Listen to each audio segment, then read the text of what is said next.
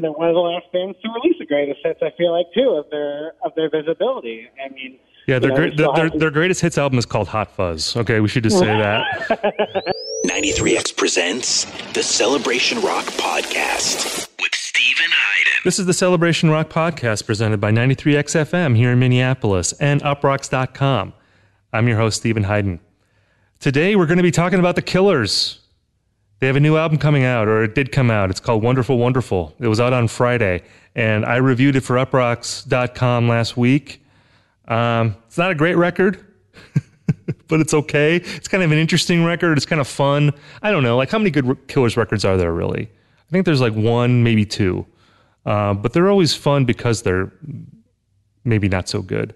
I actually did a poll on my Twitter page last week where I asked people, are the Killers good, are they terrible, or are they both? And over 50% of people said both. And like over 2,000 people voted. So I think I'm going to say that's like a scientific survey that I took with that. I feel like the consensus on this band is they've done well in the past and they've done not well in the past. But when you have that special Killers alchemy going on, it's because they're not afraid of being terrible. There's a certain shamelessness to the Killers that when they pull it off, when there's a catchy anthem, when there's a Mr. Brightside, when there's a somebody told me, when there's a Sam's Town, you know, it's pretty endearing. And I think there's some elements of that on the new record, Wonderful, Wonderful. There's also some elements that are just plain bad, that aren't good. They aren't good because they're bad, they're just bad. I talked about the record with a friend of the podcast, Larry Fitzmaurice. He works at Vice. You might have remembered him. He was on a very early episode where we talked about Coldplay. And I think Larry is our go-to correspondent for like embarrassing rock bands. When we're going to be talking about embarrassing rock bands, we call up Larry. So like if we ever do like a Kings of Leon episode, I'll probably call up Larry. Or if we ever do, you know, like an Imagine Dragons episode, I'll call up Larry. Which, by the way, Kings of Leon and Imagine Dragons are both discussed in this episode. So it's an embarrassment of embarrassing rock bands on this week's Celebration Rock Podcast.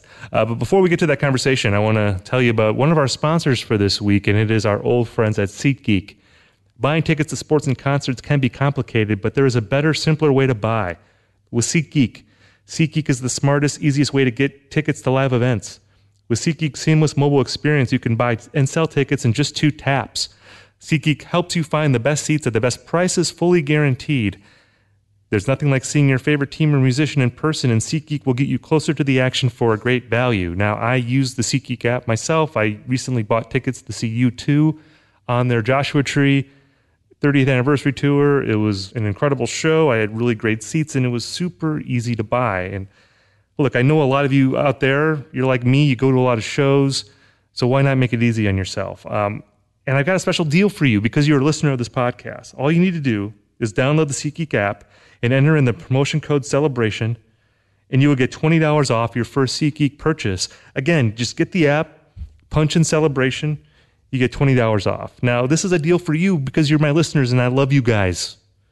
I know you're going to buy tickets anyway, so why not take advantage of this deal? Again, SeatGeek app, Celebration, $20 off.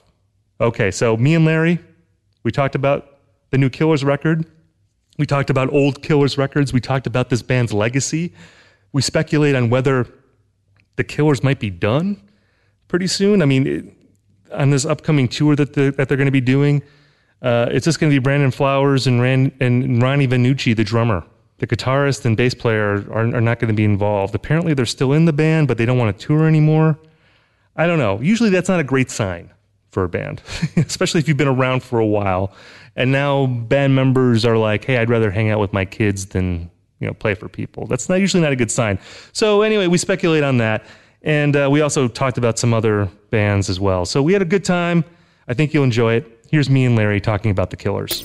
Larry, I wanted to have you on the podcast because I know you recently talked to Brandon Flowers and is it Ronnie Vannucci? Is that how you say his name? Yes, it is. Ronnie Vannucci. You talked to those guys recently about the record, and I read your piece and it was good. And there was that little pull quote from there where he talked about how no one right now is as good as Interpol, so that's why rock music sucks right now or something, or whatever. What was your impression talking to those guys? in terms of this record? I mean, do you feel, I mean, because it's kind of a weird time for them. I mean, the bass player and the guitar player are like still in the band, I guess, but like they're not going to be touring with the Killers. You know, they're sort of at this point in their career where they're, you know, they can still play arenas, but, you know, we're not quite sure where they're at artistically. What was your impression talking to those guys, and how do you think they feel about the Killers, the state of the Killers right now? Yeah, I got the impression they're pretty dispassionate about the state of the Killers. I mean, you know, it was interesting. They didn't seem to have a ton to say beyond, you know, obviously, you know, they worked with Jackknife Lee on the record. So, you know, they had a little bit to say about that, and kind of just, this one was harder to make. Apparently, you know, it's the longest gap in between Killers records of any record they've made. That was, I think Battleborn came out in 2012. So it's been 5 years since they put out a Killers record. So, you know, when I asked them why that is, they were very kind of non-committal and coy, kind of just hinting that there were external reasons that, you know, they didn't really feel like talking about, or internal reasons, rather. And, yeah, I don't know how they feel about the state of the Killers, other than they don't seem to be too interested in being a band much longer, I don't think. So, I mean, do you think that this could be the end for them, this record? Well, I was looking at their discography, and this is their fifth studio album. They put out a B-sides compilation. They put out a greatest hits. So, you know, if you consider those numbers, I mean, a lot of, you can correct me if I'm wrong here, because I know you know a lot about this stuff, but typically, you know, bands will sign like 7-album contracts with major labels sometimes. I feel like this is the end of their contracts, probably. So would there be incentive for them to make another album beyond the fact that they still make a lot of money touring? I'm not sure.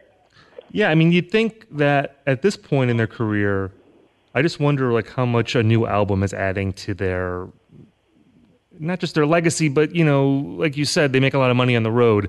Are people going to be buying tickets to be, because they want to hear the man live, or because they want to hear, you know, the new songs live? Or, I mean, I feel like the Killers at this point could stop making albums and still tour every 2 or 3 years, like if Brandon and Ronnie Vannucci, it's Ronnie Vannucci Jr., right? Isn't there a junior at the end junior, of it? Yeah.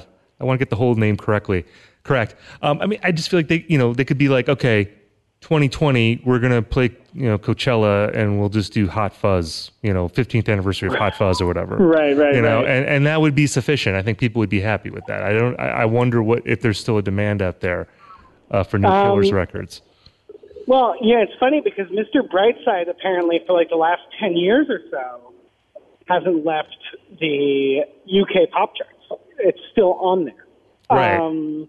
It takes maybe a few weeks off every couple of years, but, you know, I think that kind of says it all about what people are interested in when it comes to the Killers. I mean, they've always been, you know, they've always been a singles band too, really. Like even what I think is their best record, which is Day and Age from 2008, even that kind of is still kind of a top-heavy album that kind of peters out near the end. So, you know, like you could say, like, yeah, this record ends with the new one.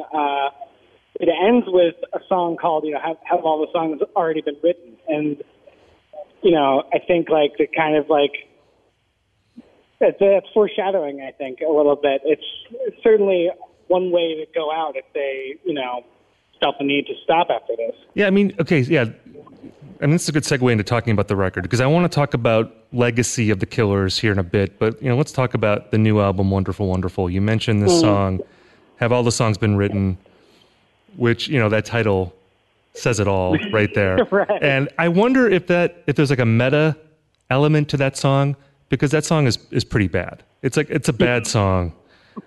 Like there's like Mark Knopfler from Dire Straits guest stars on that song, and he's playing these like bluesy licks like at the beginning of the song, and like Brandon Flowers, you know, he's very forlorn, and I'm looking at my notes here for like, you know, there's a line in there where he goes, "Has every ship gone sailing? Has every heart gone blue?" You know, there's like lots of these sorts of, you know, these sort of rhetorical questions, very philosophical, and then of course at the end of the song, there's this sort of choir, that kind of comes out and the drums come in and it's this very sort of uplifting song. And I guess the implication at the end of the song is that no, not all the songs have been written because we are still going to battle on. Or although maybe not, as you're saying, maybe this is sort of foreshadowing, saying, hey, actually all the songs have been written and we're finished after this record. What's your take on this record overall? Do you think this is a good record? Is it a bad record? Somewhere in between, what do you think? I mean, my instinct after listening to this a few times and going through the other records was this is like probably de facto like the worst Killers album. Even worse than Battleborn, you think? The last one before this? Well, I think it's tough. I think Battleborn is bad in a way where, it's kind of like, I almost think of it as kind of an analog to Coldplay's X and Y, where it's a band really like hammering away at, one or two things they're known for ad nauseum. Whereas this, to me, I think, maybe to continue with the Coldplay analogy, this is almost like their head full of dreams where, it's experimental-ish for them. It hits upon a few kind of big pop sounds. It's largely kind of more electronic textures than what we're used to from them. But it's a different kind of awfulness in that way because, with Battleborn, you really got the sense they were going through the motions. And with this one, there's this kind of halfway of like, well, some songs sound very, old and retreaded, like Run for Cover.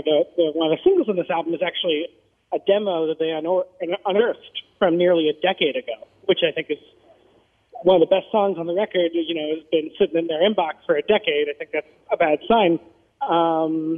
But the stuff where they really go for it, Save for the Man, which I really like, tends to fall flat in kind of like an embarrassing, kind of like slow, sludgy way, So I don't know. It's more fun to call a record like this their worst record than something like Battleborn because, Battleborn was just boring, whereas this is kind of like almost like an embarrassment of embarrassment, riches of embarrassment. Or again, maybe there's the meta quality to this record where they called it Wonderful, Wonderful, and it's actually not. It's the opposite.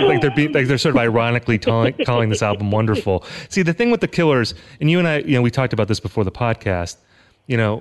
There's always this thing with them where you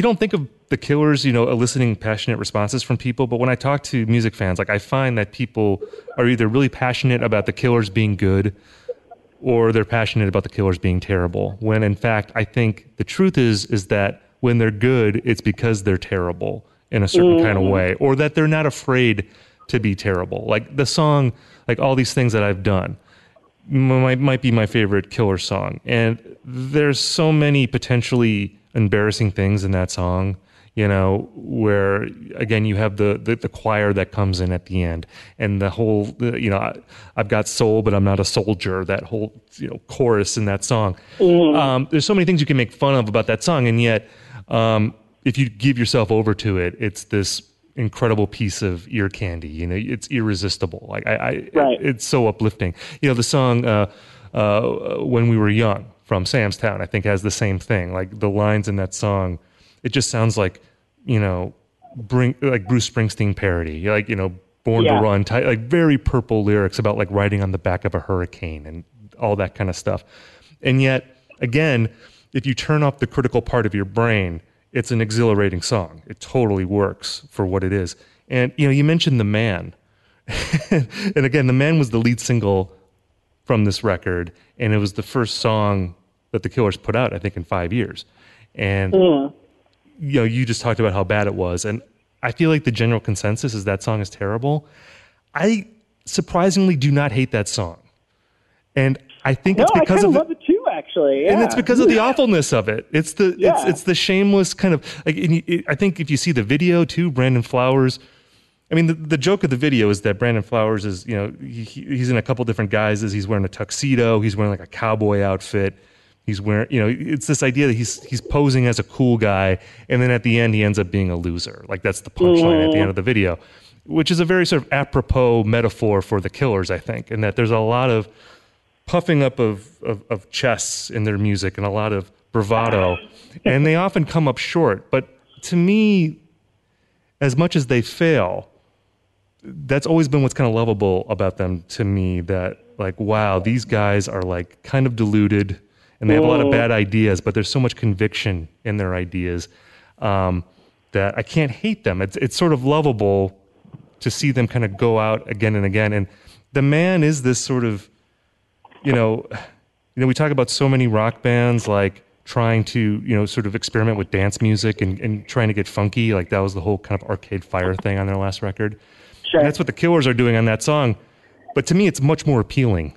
Even if it's like maybe more sort of botched in the execution, there's something more lovable about the man to me, just in its pure silliness. Well, they're having fun with it. And yeah, it's funny you mentioned the Justice thing, because like to me, I always think when I listen to that song, I kind of think of like a kid at like the local pool, kissing his biceps in front of the girls. Like it's very kind of like childish, macho bravado that I think coming from somebody like Brandon Flowers, who I think is kind of a weird guy. It's pretty appealing. You mentioned like the good being terrible thing, or good because they're terrible. And an analog I've always thought of when I think of the Killers is Weezer.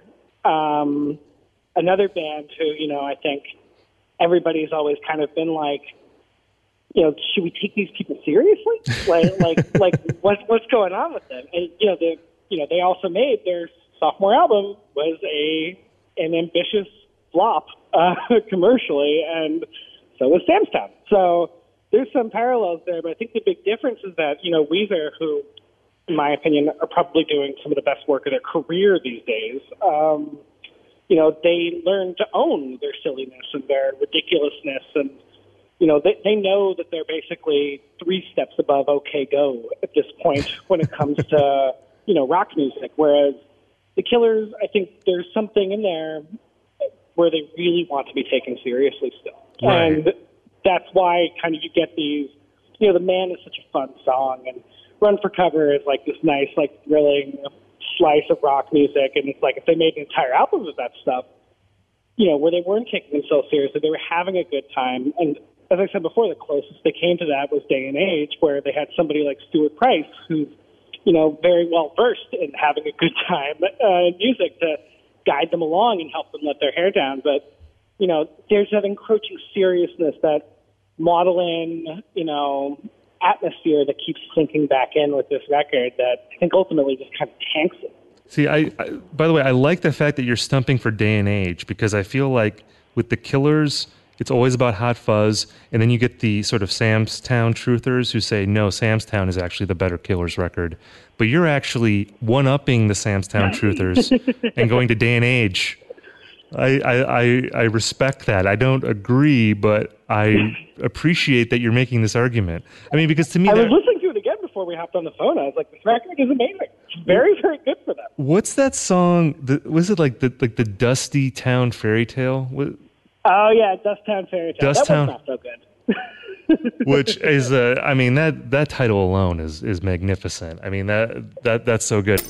Okay, there's going to be more Killers talk here in a moment with me and Larry. But before we get to that, I want to tell you about another sponsor for this week, and it is ZipRecruiter. Are you hiring? Do you know where to post your job to find the best candidates? With ZipRecruiter, you can post your job up to 100 job sites with just one click. That's why ZipRecruiter is different. Unlike other job sites, ZipRecruiter doesn't depend on candidates finding you, it finds them. In fact, 80% of employers who post a job on ZipRecruiter get a quality candidate through the site within 1 day. That's right, no juggling emails or calls to your office. Simply screen, rate, and manage candidates all in one place with ZipRecruiter's easy-to-find dashboard. Now find out today why ZipRecruiter has been used by all businesses at all sizes to find the most qualified job candidates with immediate results. Right now, my listeners can post jobs on ZipRecruiter for free. That's right, for free. Just go to ZipRecruiter.com/celebration. That's ZipRecruiter.com/celebration. One more time, it's ZipRecruiter.com/celebration. All right, here's me and Larry talking more about the Killers. I mean, this record, it's weird talking to you about it because I tend to agree with you that it is maybe the worst Killers record, or at least it's in the running with Battleborn as the worst. But talking about it is so much fun. Like I think about the song The Calling, for instance, which opens up with this monologue by Woody Harrelson, who's quoting from the book of Matthew.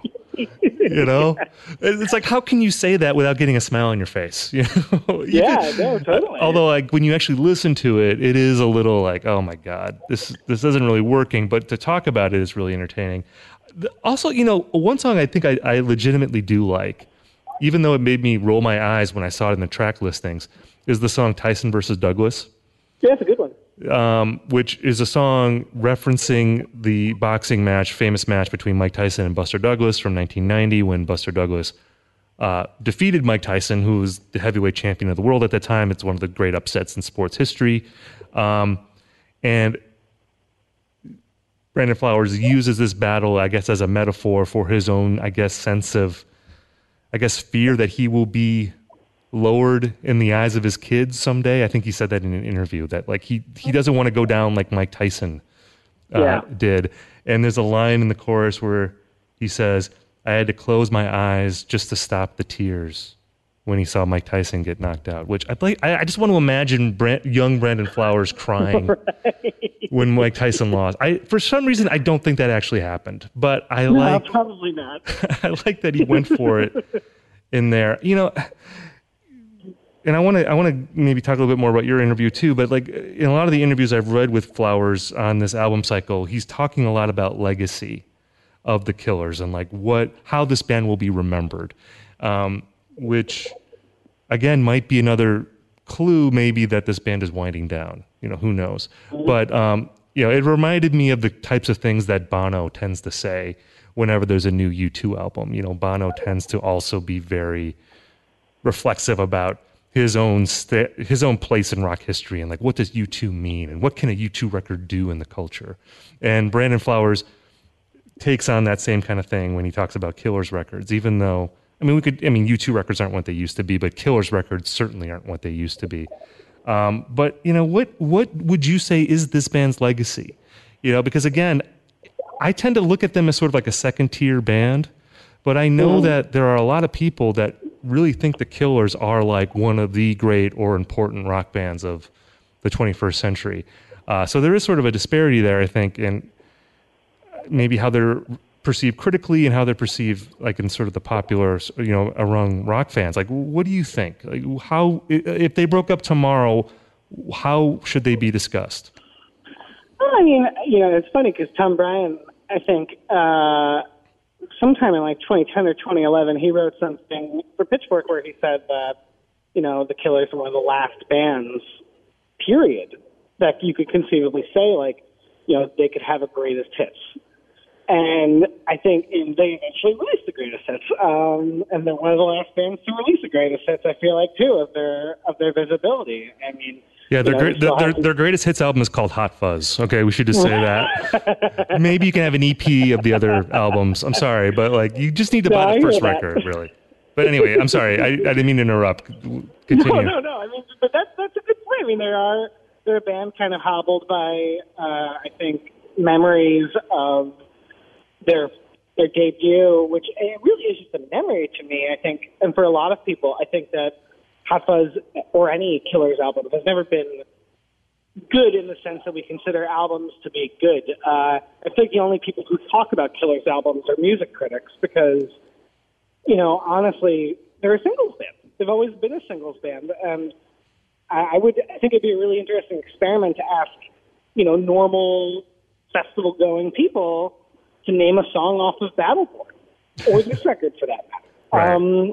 I think they'd have a hard time, and that's fine. You know, I don't like something that stood out to me with the Killers compared to, you know, their so-called contemporaries, which I think there were very few. I think honestly, Fall Out Boy is closer contemporary to the Killers than the Strokes ever were. But you know, the Killers had a look, but it wasn't really indebted to anything that was considered cool at that point. They kind of looked like Duran Duran, you know. And for the record, I think that Interpol ended up being a much better Duran Duran band than the Killers did. But, you know, there was never any sort of, like, for all of Brandon Flowers, you know, grandstanding and proclamations. I never really ever got the sense that they stood for anything.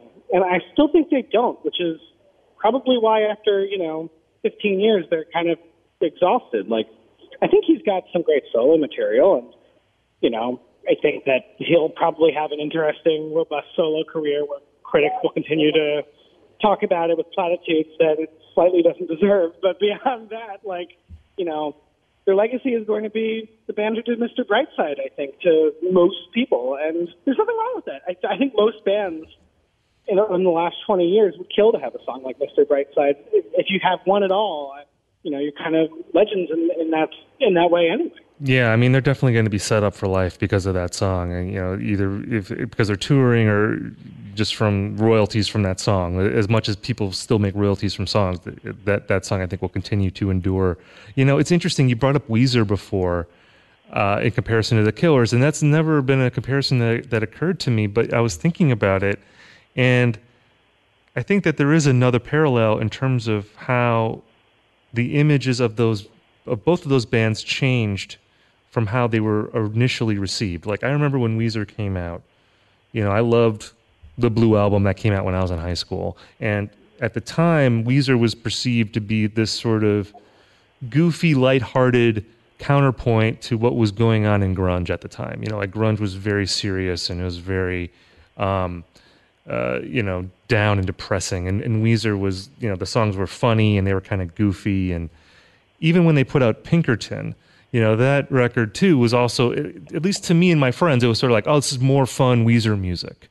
And then, Sure, yeah. And then another generation comes along and rediscovers those records, and all of a sudden, Weezer becomes an important touchstone band for a generation of emo bands and groups. And all of a sudden, Pinkerton becomes this sort of like very kind of angsty, serious record about a guy who is in love with Japanese girls and like has all these weird traumas and stuff. Right. And that was in the record to begin with, but I don't feel like at the time people listened to Pinkerton thinking that it was this, sort of angsty record.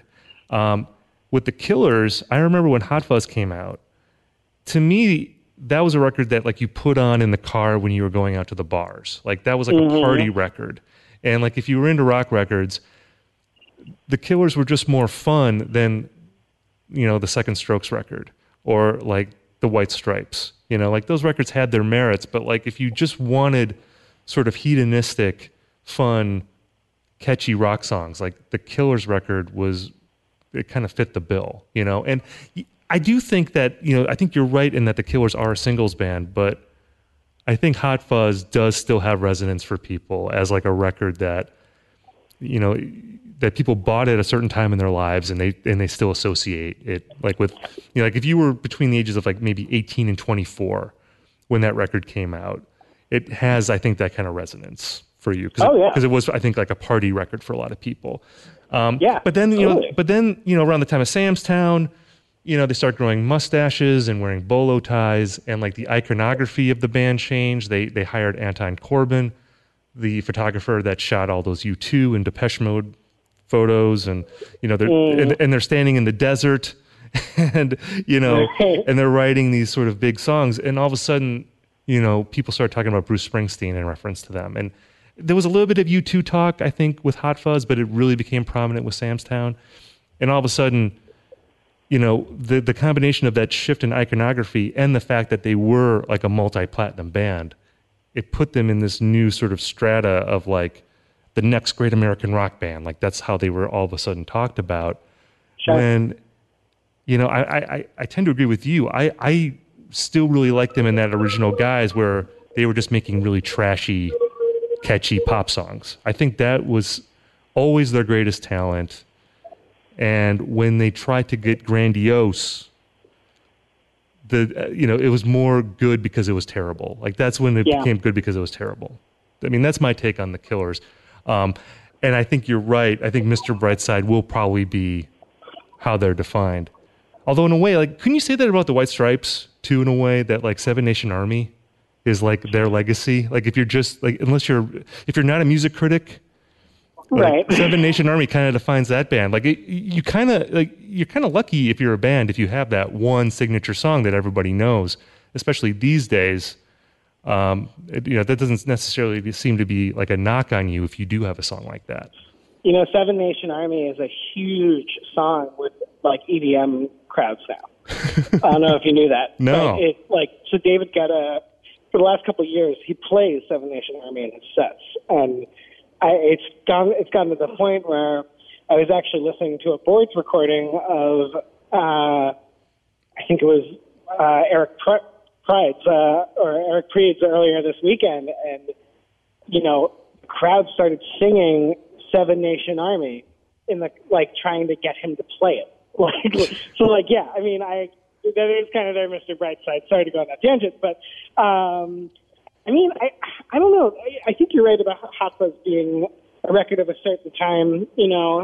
I do think, and this is something that, without opening this can of worms too far, Lizzie Goodman's Meet Me in the Bathroom definitely addresses, in a way, I think, there was a time that record came out where, after 9/11, everything going on in America, I think the record-buying public and, young people of a certain age just wanted to have a good time and listen to music. This is a time of misshapes and, indie discos proliferating in the UK, and Last Night's Party, and eventually Electroclash and Bloghouse. It was a very hedonistic, ideologically vapid time in music. And, what better band than the Killers for that? They kind of were there at the right time, and I think when they got serious, and I think when they still kind of get serious, everyone's like, "You lost me." Play Mr. Brightside. And can you blame them? It's better to have a memory of something that was good when things were bad than it is to, I don't know, be forced to swallow some sort of other pretentious self-seriousness, I guess. Okay, guys, we have a little bit more of this conversation to go, but before we continue, I want to tell you about another sponsor for this week's episode, and it is our old friends at Blue Apron. Now, I am a guy, I sometimes have to make dinner for my family, and at the end of a long day, that can be hard to do. But with Blue Apron, I know that I could make a great meal in not a lot of time, and everyone's going to love it. Now, what happens with Blue Apron is that they send you the ingredients, and they tell you how to make it, and it is incredible stuff that they send you. Just get a load of some of the meals that they're going to be offering this week on Blue Apron. You have summer vegetable and egg paninis. You have soy glazed pork and rice cakes. You have skillet chili with cornmeal and cheddar drop biscuits. My goodness, I cannot even say this stuff. It's so fancy and delicious. So how do you get going with this? You can check out this week's menu by going to blueapron.com/celebration, and you can get your 3 meals for free. That's right, for free, with free shipping, if you enter in that promo code. So again, that's blueapron.com/celebration to get your 3 free meals with free shipping. Check it out today. All right, here's the rest of my conversation with Larry about the Killers. You and I both like the Killers, I think, and at least there's certain eras of them that we like. But but we're sort of qualifying our like here a little bit. We're sort of talking about the gaudy aspects of what they do and enjoying it and all that stuff.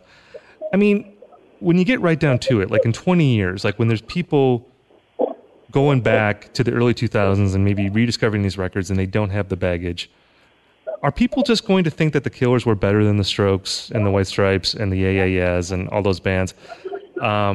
Or are they going to be looked at as a joke? Are they going to be looked at as a rip-off band? Because I feel like now, like if you grew up in that time, there is the perception that the Strokes were sort of like the real thing. Mm-hmm. and that the Killers and I guess maybe Kings of Leon were sort of like the carpetbaggers who came in late and then ended up being much more popular than the Strokes ever were. But, as we know from previous eras in rock history and pop history, that sometimes that it's the carpetbagger bands who are more popular that end up being sort of remembered more fondly by subsequent generations, like because they don't have the baggage that the people at the time had. So, you mentioned the Lizzie Goodman book, and there's some shots taken at the Killers in that book. I mean, where do you think their place is among, I guess, their generation of bands? I mean, for my money, they were a better singles band than the Strokes. And honestly, you can, the Strokes were good and all, and, still occasionally write one song that sounds like what they were doing 15 years ago. But I don't think, if you ask, it all comes back to kind of the normal person test for me. Like, if you ask a normal person, name somebody who does not spend their time on the internet, somebody who just their experience with music is they hear it on the radio or on Spotify Discover, I go buy the album, and I go pay money for a concert ticket, I think they'd have a lot easier time naming 3 Killers singles than they would naming one Strokes single. And, I think that's their legacy. I think they were the singles band of that era. Even White Stripes, who I think are obviously a better band than the Killers. I mean, them too. Like they have one single. The Killers have off the dome like 3 or 4 instantly recognizable songs that people would say, "Oh, I remember that," and that's enough. That's really all you need. That's all you need to play festivals, certainly. Yeah. When you're a band 20 years out, so they've got that going for them, and I think they probably will continue to have that going for them. Yeah, I mean, I was just thinking back to that time, and I'm wondering, like, if you had asked me in 2005, to put a bet on the band that would last longer, I think I would have picked the Killers, but I might have picked the Bravery. Like, I remember in the Bravery, right. in Killers Face Off, like, I liked the Bravery record. I thought that was actually a really good record. There's that song, An Honest Mistake. Right. Yeah, I think that's a really good single. I don't think I would have said that, but I kind of like to imagine. Right. I think I would have, because like the guy from the Bravery was obviously a buffoon, and I'm like, okay, this guy's not going to make it, but he's kind of fun now. Let's talk about Killers albums here for a moment. I mean, we've talked about Wonderful, Wonderful, and Battleborn being at the end, at sort of the bad end of the spectrum, and we've talked about Hot Fuzz. I think Acknowledge as the best record, but then you have Sam's Town and you have Day and Age, which is your favorite. Am I missing one? I don't think so. I don't think so. I think that's all of them. So they've had 5. So why would you put Day and Age even over Hot Fuzz as your favorite? Like, make your case. This is going to be an historic thing. You could turn the tide in Killers discourse here. So make your case for why that's the best record. Well, I mean, I think Hot Fuzz sounds like a young band that has their best ideas up front and definitely have something to prove. And I think Sam's Town is a band trying to prove too much.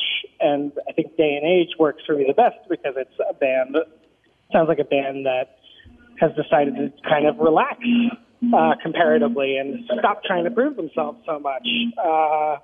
And, obviously that old Killers bloat, like the first 3 songs of that record, Losing Touch, Spaceman, and Dancer. And, those are 3 of their kind of silliest, poppiest singles to me. Like, they sound like they're having a good time on them, and that they're kind of comfortable with these weird pop ideas they're expressing. And, I mean, also, I just have a fondness for Stuart Price's production. He's very, very capable with those kind of sounds, which is why I thought about Day and Age when I listened to Wonderful, Wonderful, because it sounds to me like that record, and they actually, Ronnie Vanucci seemed to be a little offended when I said that this reminded me of Day and Age. But there is that sparkle missing that, I don't know, it's just, I think I'm kind of also drawn to bands that, have this like kind of embarrassing sophomore effort and then kind of just get back to being silly and stupid the third time. Like, that's kind of my lane, I guess. So, like, okay, since you are a person that frames every band in terms of Coldplay, like, what would that be like their Milo Xyloto then? Yeah, absolutely. I mean, I think that's a great way to look at it. You're excited. I could tell you're excited about this. Well, to that point too, I think the Killers' greatest failing is they never had a Viva La Vida.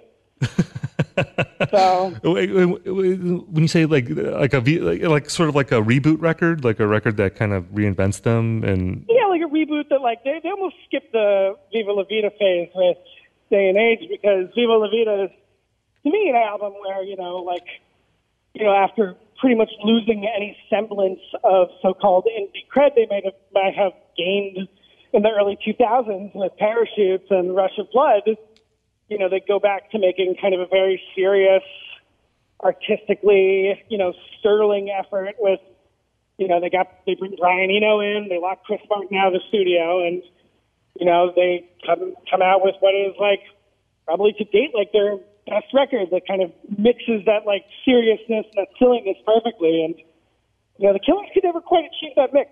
They can do either serious or silly. And Day and Age is the silliest. And I kind of like that. Yeah, I don't know if the Killers ever pulled off Serious. I think they they either failed at being serious and were entertaining, or they failed at being serious and they were turgid. But it's just like how well they failed, which is again like when I read these interviews where Brandon Flowers is talking about the band's legacy and how hard it was to write songs for this new record, Wonderful, Wonderful, because of the weight of the Killers' discography and how hard it is. Like, how are you going to top these great, how are you going to top Battleborn and Day and Age and all that? When in fact, the thing I like about the Killers is their shamelessness and their fearlessness. The fact that they don't seem to be self-conscious about being totally ridiculous. I mean, to me, like another band I would compare them to is Muse, who might be the only band that is sillier than the Killers. And I am totally alone in defending Muse. I was actually listening to the last Muse record the other day, Drones, and I think I'm the only music critic on the planet that liked that record. And it's not very good. It's not very good. It's super entertaining. There's some I don't know. That's a whole other bag of worms. I shouldn't even go into that yet. But no, but I do think you're right. I think there is I think when the Killers fail at being serious, it's very endearing. Whereas, and you mentioned Kings of Leon, and I think that's a band who, just to me, is the pinnacle of charmlessness. Total out and out, bland kind of mediocrity. You never get the sense that Kings of Leon are really reaching for something further than, the next payday. Whereas, I think for a guy who has made a lot of money off of a few gigantic songs, I think Brandon Flowers really feels like he wants to prove something. And that's sweet. I don't think he ever is going to, unfortunately, but, we can give him credit for trying, right? See, I see. This is the other thing I love about you, that you are splitting hairs between the Killers and Kings of Leon. Because I feel like if you're going to buy into the Killers, you got to buy into the Kings of Leon too. To me, I always call Kings of Leon the real life Mouse Rat. Like Mouse Rat was Chris Pratt's band on Parks and Recreation, and I feel like Kings of Leon works on that same level. Even though I do think the first couple records weren't quite as ridiculous. Like once they get into the Only by the Night, the Sex on Fire and all that stuff. And then their next record, Come Around Sundown, that was the one, I can't remember the single it was, but that's the one where they're in the church and they're surrounded by African American children, and there's the gospel choir that comes out, and it's very it's way, way over the top, sort of the Messiah complex at that point. Which is dude, you're a rock band in 2010. You cannot have the Messiah complex at this moment in history. Come on, you got to have some self-awareness here. But yeah, I mean, getting back to the Killers, and I like Day and Age, but I think that would be the third spot for me. I think it is. I think the records do get progressively worse as you go into their catalog. I mean, it's funny because I've heard. Because, like I said before, that there are Killers stands out there who will actually argue that the best record would have been Sam's Town if they had included some of the B-sides that are on Sawdust, the B-sides compilation. That there were some B-sides that were left off that would have really made that record great. I've heard that argument made on Twitter too, among the hardcore Killers believers out there. But yeah, I don't know. I still have affection for Hot Fuzz, though. And I even like the second side. I know people tend to think that it falls off in the second half, but Baby I'm a Star and Midnight Show and some of those songs, I like that. I like the second side. And Sam's Town I appreciate. I don't think it's a lost classic by any means. I think that record was unfairly maligned when it came out, and then I'd agree with that, yeah. And then it ended up being overrated because people were trying to compensate for the bad reviews. I would agree with that too. It's it's a pretty good record. It's not a great record. It's not the worst record. When We Were Young, I think is a great single. Yeah, definitely. But yeah, I don't know. I mean, but as far as the Killers being a defining band, I think they were a popular band, but I don't know if they're gonna actually. I think Beyond Mr. Brightside, that's a fine legacy for them, and I think that's where it will stay. That's fine. It's most bands don't get that lucky. Exactly. There's a lot of bands out there. I mean, think of Imagine Dragons. Are they going to get to it? Do they have a Mr. Brightside? I'm not sure. I mean, Radioactive maybe? I don't know. I guess it's big, but is it like beloved? Like you know, and I'm only bringing them up because it's like, you know, when you think of Vegas bands, you think of the Killers, and then you think of Imagine Dragons, and you know, like the Imagine Dragons never really captured a moment, whereas the Killers, you know, the Killers conjures like a time and place for anybody that was alive during that time. So they've got that. They're lucky. I mean, I feel like with Imagine Dragons, it'll be like, oh, I remember hearing Radioactive in that one commercial, or every single commercial, like when I was watching the NBA playoffs. Like I remember it was in every preview and, you know, commercial. Yeah. But, you know, I don't know. Maybe on Twitter, if you guys are listening, anyone out there, if you have an Imagine Dragons era in your past, let me know. I always feel like, my guy Derek is raising his hand. Sorry, I'm just, as the radio guy here in the room, I want to actually jump in on this. A moment for Imagine Dragons is happening right now. What's their moment? It's the song called Believer. Right. Which is a massive song. And there's a second song on this record, the second single called Thunder, that is going to be equally massive. And I have a feeling that Imagine Dragons are going to wind up, I know it sounds weird because I don't think they're nearly as good as band, but they're going to wind up being remembered as bigger than either the Killers or the Strokes. See, I love, I've said so many things that Derek wanted to respond to on this podcast. I love that the first time he jumps in is to speak up for Imagine Dragons. I know, I don't even like Imagine Dragons. This is like, this Imagine Dragons slander will not stand. They will be huger than everybody. Maybe when we think of Imagine Dragons in 10 years, we're going to remember this moment on this podcast. It is, exactly. The moment their legacy changed, that these like two critics who are on the internet too much and not listening to the radio enough, they missed the boat on Imagine Dragons. I love it. All right. Well, hey, Larry, thank you for coming on the podcast, man. I think we've summed it up on the Killers. Yeah. Great to be here again. It was a lot of fun. All right, man. All right, well, take care and have a good rest of your day, man. Great. Talk to you later. Bye-bye. All right, bye-bye. All right, that was me and Larry talking about the Killers and talking about a lot of other bands. And Derek getting in there, defending Imagine Dragons. I love it. It's a three-way debate about the importance of Imagine Dragons. Who knew that would happen on the Celebration Rock podcast? We have made Celebration Rock history with this episode. I could not be prouder.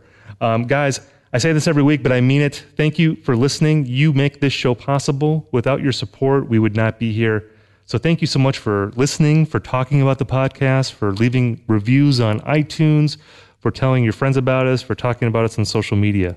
All these things enable us to keep the lights on and to keep talking about great music with all of you folks.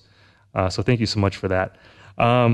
This was a great episode. I had a really great time. I'm so glad that we got to talk about the Killers and Imagine Dragons and Kings of Leon and so many embarrassing rock bands. And who knows, maybe next week we'll even talk about a good band. Who knows? I guess we'll find out. Again, guys, thank you so much for listening. This has been Celebration Rock. We will talk to you again next week.